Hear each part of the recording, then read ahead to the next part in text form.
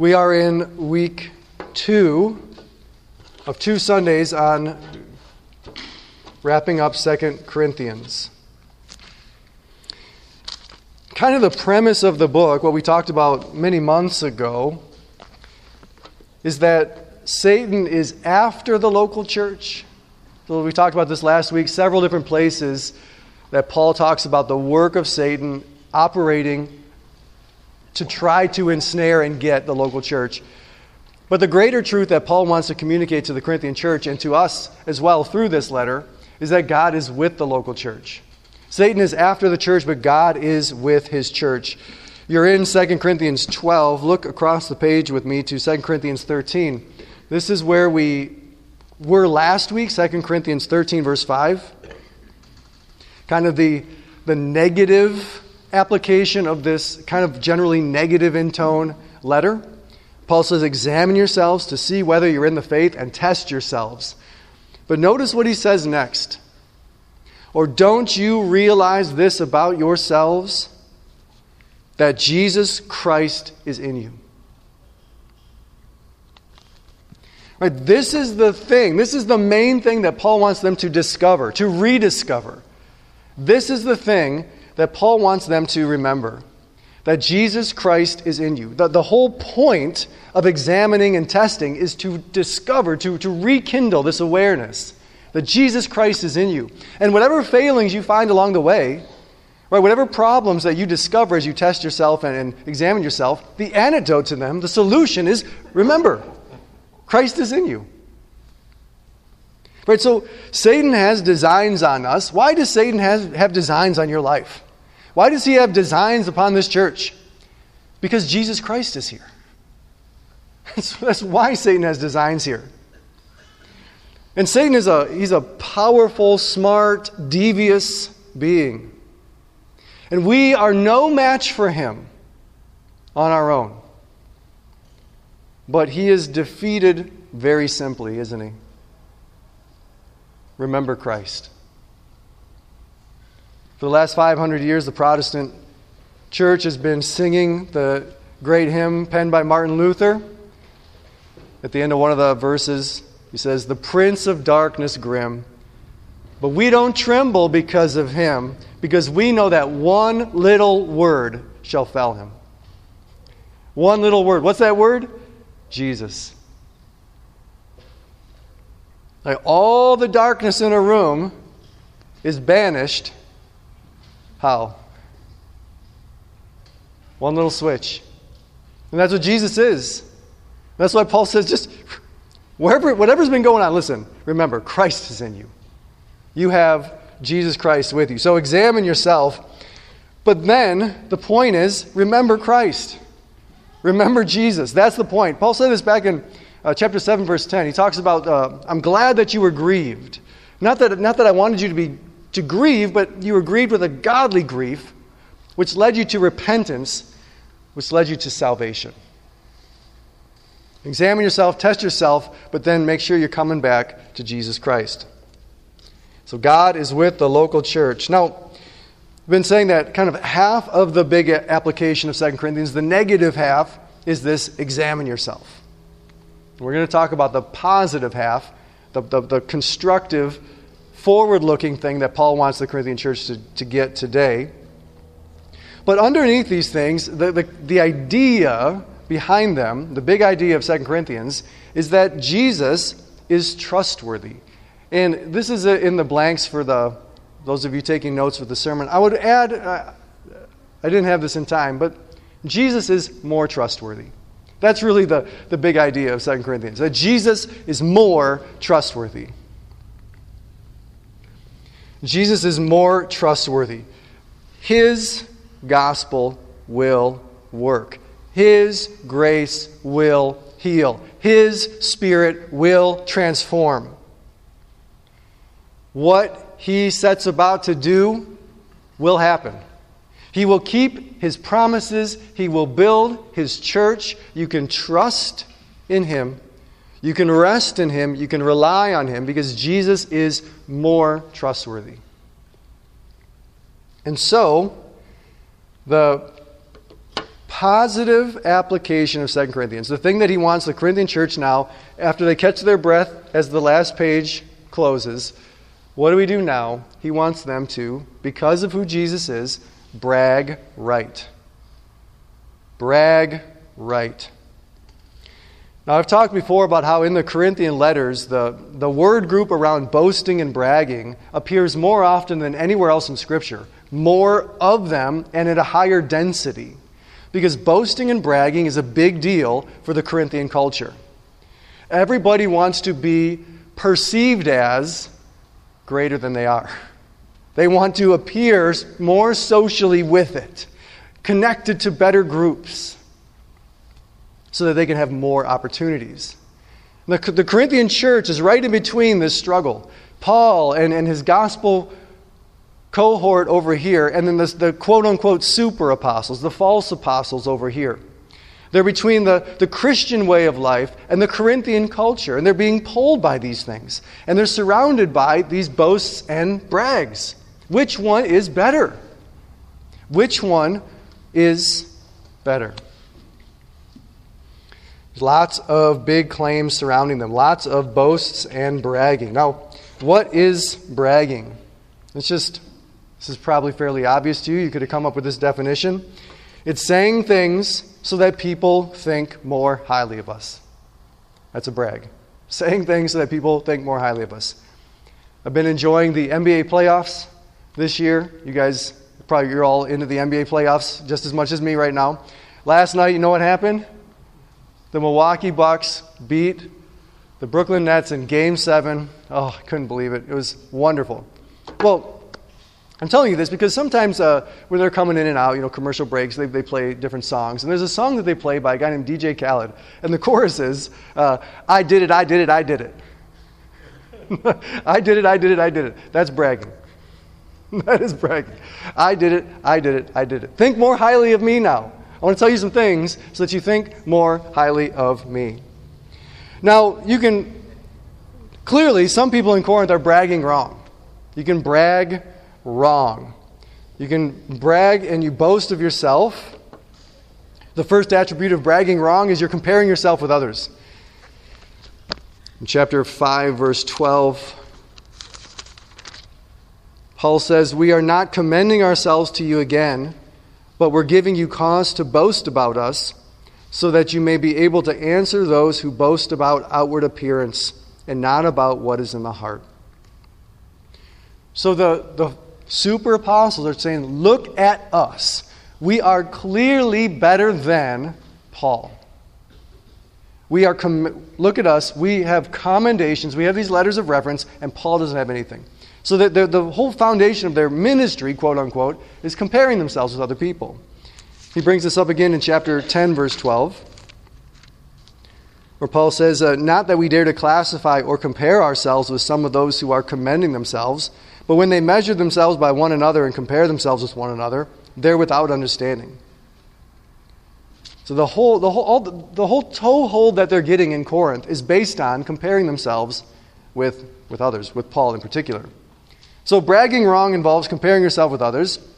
It also involves noting how able you are. Look at my ability. Chapter 10, verse 10. "They say his letters are weighty and strong, but his bodily presence is weak, and his speech is of no account." This is to be, of course, compared with them. We have the ability not just to write good letters, but to talk good talks and do good things here with you. And then in chapter 11, verse 12, "What I am doing, I will continue to do," Paul says, "in order to undermine the claim of those who would like to claim that in their boasted mission they work on the same terms as we do." They're saying, right, fundamental to the false apostles' status is they're saying, we have the same ability that Paul has. We have the same terms. We work on the same terms as Paul. We have the same ability. And the last thing in bragging wrong is to note how effective you are. In chapter 10, verse 13, Paul says, we will not boast beyond limits, but we will only boast with regard to the area of influence God has assigned to us. They're saying we in our ministry has reached more countries, more counties, more principalities than any other apostleship. They're saying we're more effective than Paul. Chapter 12, verses 11 and 12. Listen to this. Paul says, I have been a fool. You forced me to this. I ought to have been commended by you, for I was not at all inferior to these super apostles, even though I'm nothing. Which, of course, is their claim. Paul is inferior to us. He is nothing compared to us. The signs of a true apostle were performed among you with utmost patience, with signs and wonders and mighty works. So you can hear in this the claim of the super apostles, we're superior to Paul. We've come with the signs of apostles. We're more effective in what we do. We have greater ability. We are more effective. But Paul says, this is foolish. In fact, in 6 different places throughout this section, he says, this is foolish. I feel like a fool. I'm acting like a fool. Because you know this. When somebody's bragging, when they're boasting and bragging, what is that a sign of? Insecurities. Right? They feel foolish. They're trying to hide things that they're insecure about themselves for. And Paul's calling that out. He's saying, this is really dumb. This is not what well people do. So Paul says this is really foolish. So as he goes through, and we talked about this a couple of weeks ago, as he goes through this section and he boasts, his boasts are mocking them. Oh, look at me. Right? He's posturing in order to mock them. He said this is really foolish. But he's also teaching us something. He's also teaching us the right way to boast. So chapter 12, verses 9 and 10 is what we read this morning. And here Paul says, therefore, many people think this is kind of the climactic summary verse of the whole book. He says, therefore, I will boast all the more gladly. I will boast gladly. Paul wants us to join him in this, to boast gladly, to brag right. Which is a funny kind of idea, right? Isn't bragging just wrong? Like, is next week's sermon going to be cheating right? Lying right? Or we're just throwing right on things that are not right, right? Is there a right way to brag? Isn't bragging wrong? And of course the answer is no. Bragging is not wrong, and here's why. In a culture of constant comparison, the significance and relevance of Jesus can slowly, quietly begin to dim. In a culture of constant comparison, the significance of Jesus and his relevance for our lives can begin to quietly become a lesser good, and then a not quite good, and then a not really good. Here's what happens. Going to church, being a Christian, it should be the defining feature of our lives, right? Jesus, his significance is far above all others. His relevance permeates everything. But in this culture of constant comparison, Christ and the Christian life and the church becomes one of the things that's true about us. I like basketball, I'm a dad, I'm a Christian. It becomes a lesser, slightly lesser good. And then it becomes a not quite good. You go to church, yeah, I go to church. I mean, yeah. It's not one of the things that I love the most. It's not one of my favorite things about my week, but I do go. I go. I mean, it's right. It's good. So it's not quite good. And then it becomes, it's not actually really good. So I could go to church today, but I got a lot to do. Which of those is better? Me doing some things or going to church? Like church isn't even good. It doesn't even factor in now. So in a culture of constant comparison, it just tends to kind of shake down. So Paul says we need to boast in the Lord. But the one who boasts, boast in the Lord. We need to boast in the Lord. We need to rediscover who Jesus is. So let's talk about bragging right. Bragging right is kind of counterpoint to all of the things that bragging wrong is defined by. Bragging right is talking about how God's grace is sufficient. See that His grace is sufficient, He's able to bring comfort and strength to us in our sufferings. That the God of all comfort will comfort us in our afflictions. And we have these great treasures of God's glory in Christ in our jars of clay. And we have His great power displayed in our weakness. That God is able, by His grace, to be sufficient for us in these things. God is able. He is able. He alone is able to do for us what we really need. That's part of our boast. The second part is to see that His power works. We boast about His power. His power works in our weaknesses. Jesus said to me, Paul says, "My grace is sufficient for you. I am able to give you what you need. And my power is made perfect in your weakness." My power will work for you. Now Jesus, we have to admit, He works in ways that we don't always fully understand. Maybe we don't even a little bit understand Him sometimes. But the claim of Scripture, and we have seen this in our lives, and this is our hope moving forward, is that Jesus works. He does work. How did you end up here? Apart from the work of Jesus Christ. Jesus works. He is effective. He is able and He is effective. So not only can He do these things, but He is the only one who will do what He has promised. And what He has promised is what we truly need. So we make these boasts and we compare things. Now we don't compare ourselves with things. We compare all things to Christ. We compare all things to Christ. Right? If you're going to describe Jesus accurately, you are bragging. If you are going to, that's your leader, that's the one you're following, that's your God, let me tell you about my God. He's so much more. If you're going to talk about Jesus in any way approaching accuracy, you will be bragging. If you're going to talk about the gospel that you believe, compared to any other way of life or any other kind of hope, any other source of salvation, you're going to be bragging. Right? We make comparative claims. We say, this way is better, that way is worse. Our God is greater, your God is no God. That is dumb. This is right and wise. Our God is glorious. His way is glorious. Our hope is glorious, and yours is nothing. Yours is worse than nothing. Anyways. We make comparative claims. We brag. We should brag. We're supposed to brag. We're supposed to brag right. Now, the Corinthian church was getting beaten down in the Corinthian culture, and they were vulnerable to these super apostles because they weren't bragging right. And when you're not comparing Christ and His way to what's out there, when you're not seeing this and doing these boasts for your own sake even, it can leave you thinking that that there are things that you don't have that you should have. That you're missing out on stuff.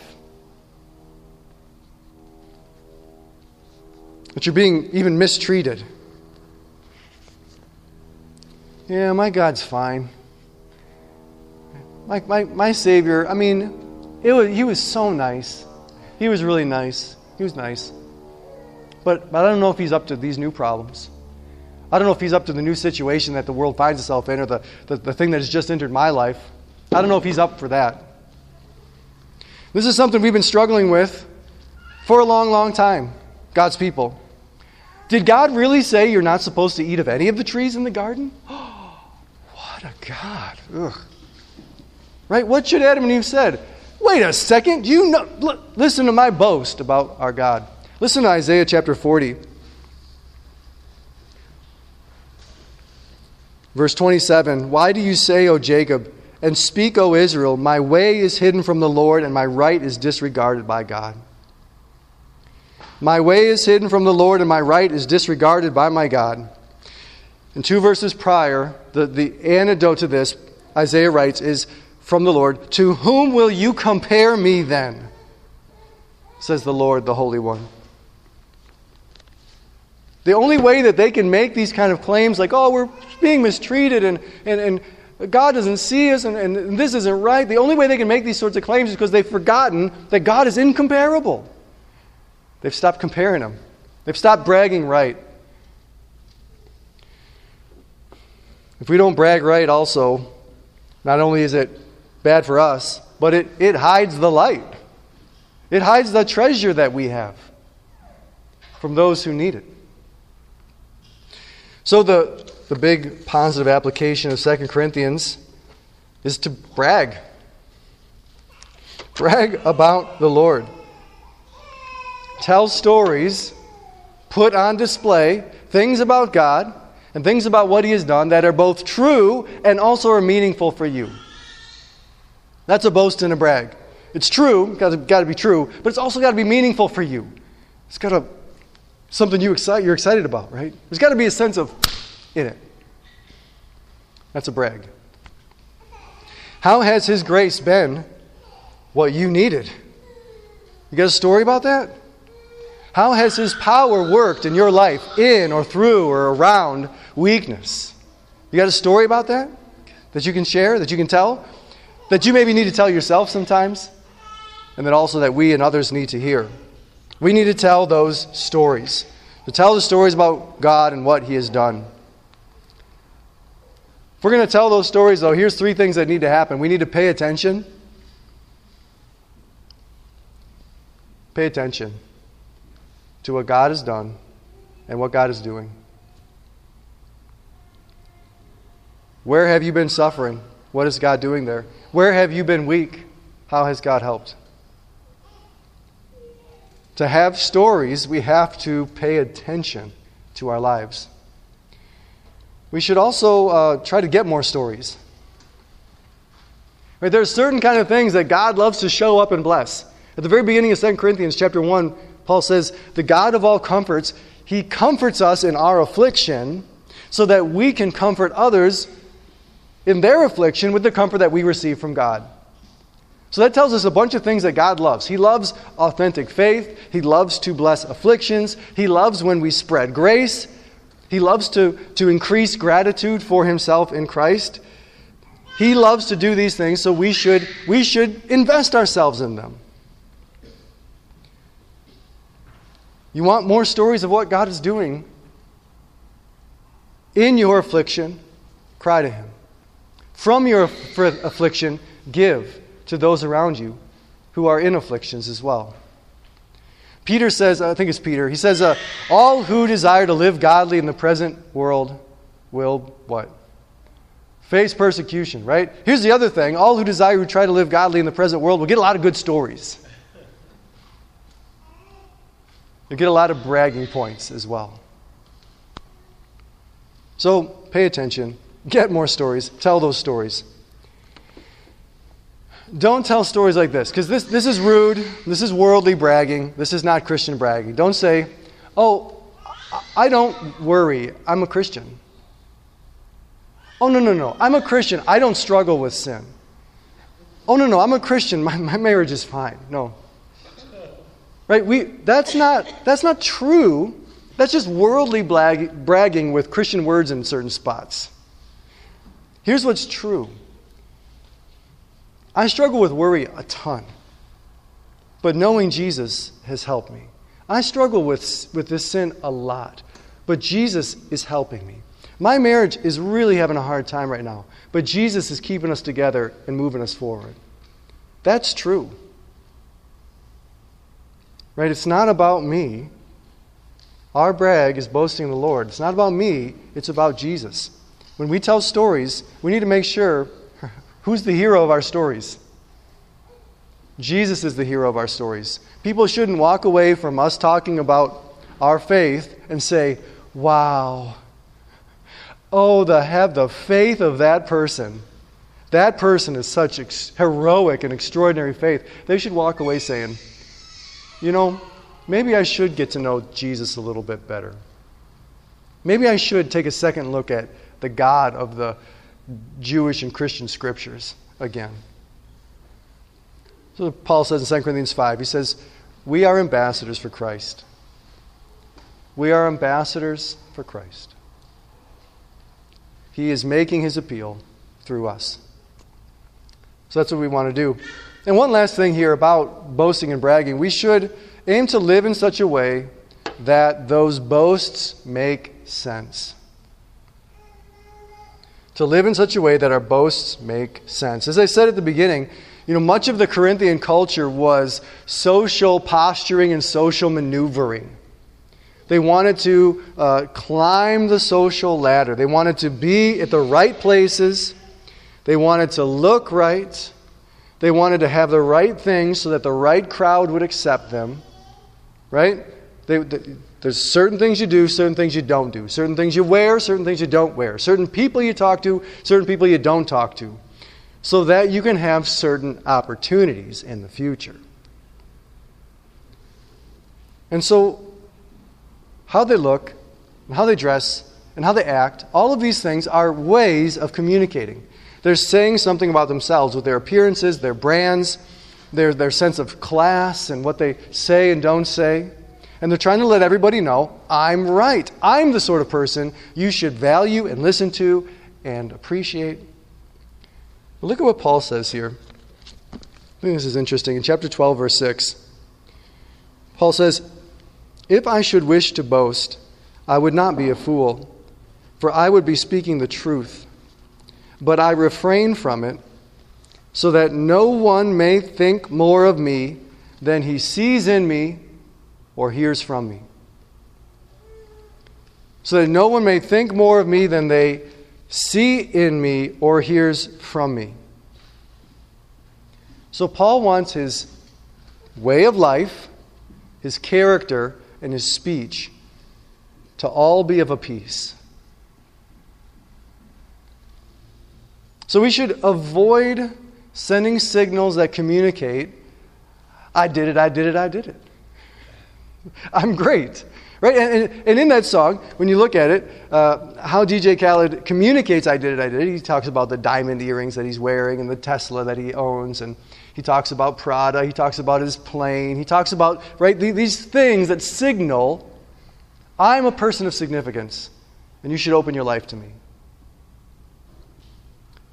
We, on the other hand, should seek to mute the me factor. We don't want people to look at us and think more of us than they see in us or hear from us. We want them to look at us and see the character of Christ reflecting in our lives, and then we want to have the space where we can talk about Jesus and praise Him, and it's not out of step with everything else that we're doing in our life. We want our way of life, our character, and our boasts in Christ to all be of a piece.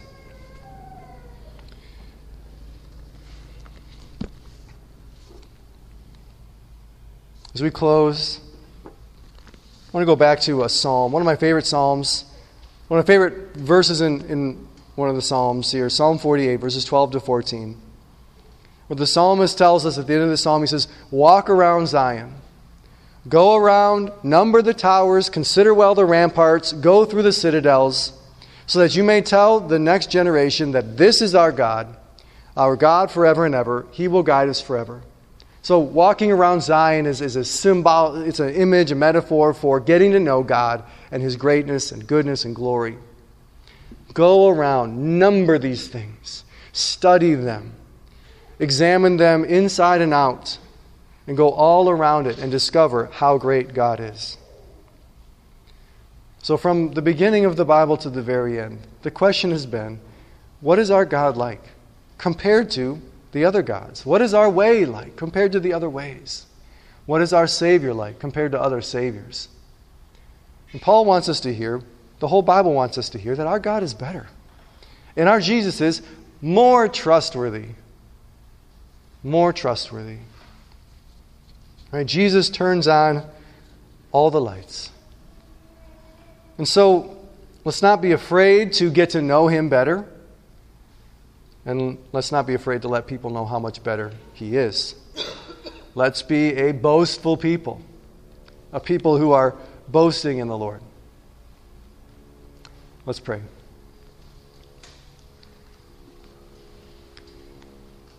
Heavenly Father, we thank you for your word today.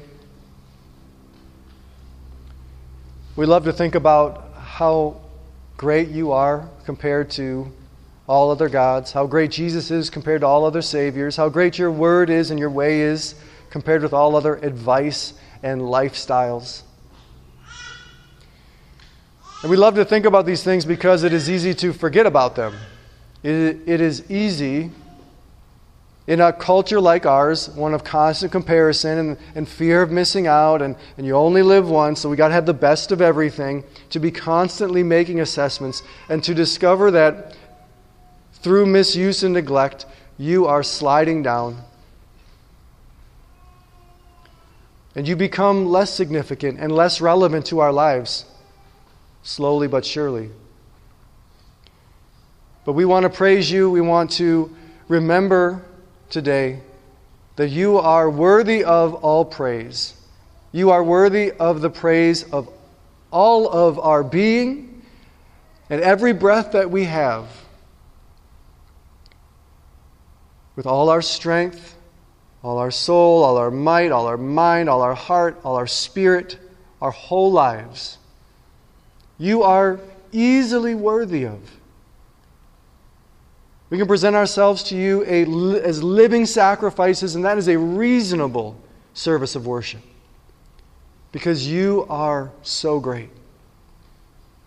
And as we look at the world and as we hear these other claims and these other boasts and brags, Lord, give us the same spirit that Paul has. We will boast, and we will boast gladly, because Jesus is more, and He is more trustworthy. And we are His. So, Lord Jesus, we thank you. And Holy Spirit, we entrust this time to you and this word. We ask, Lord, that you would now return to your people as we go, and that the word of the Lord would dwell in us richly. We ask this in Jesus' name. Amen.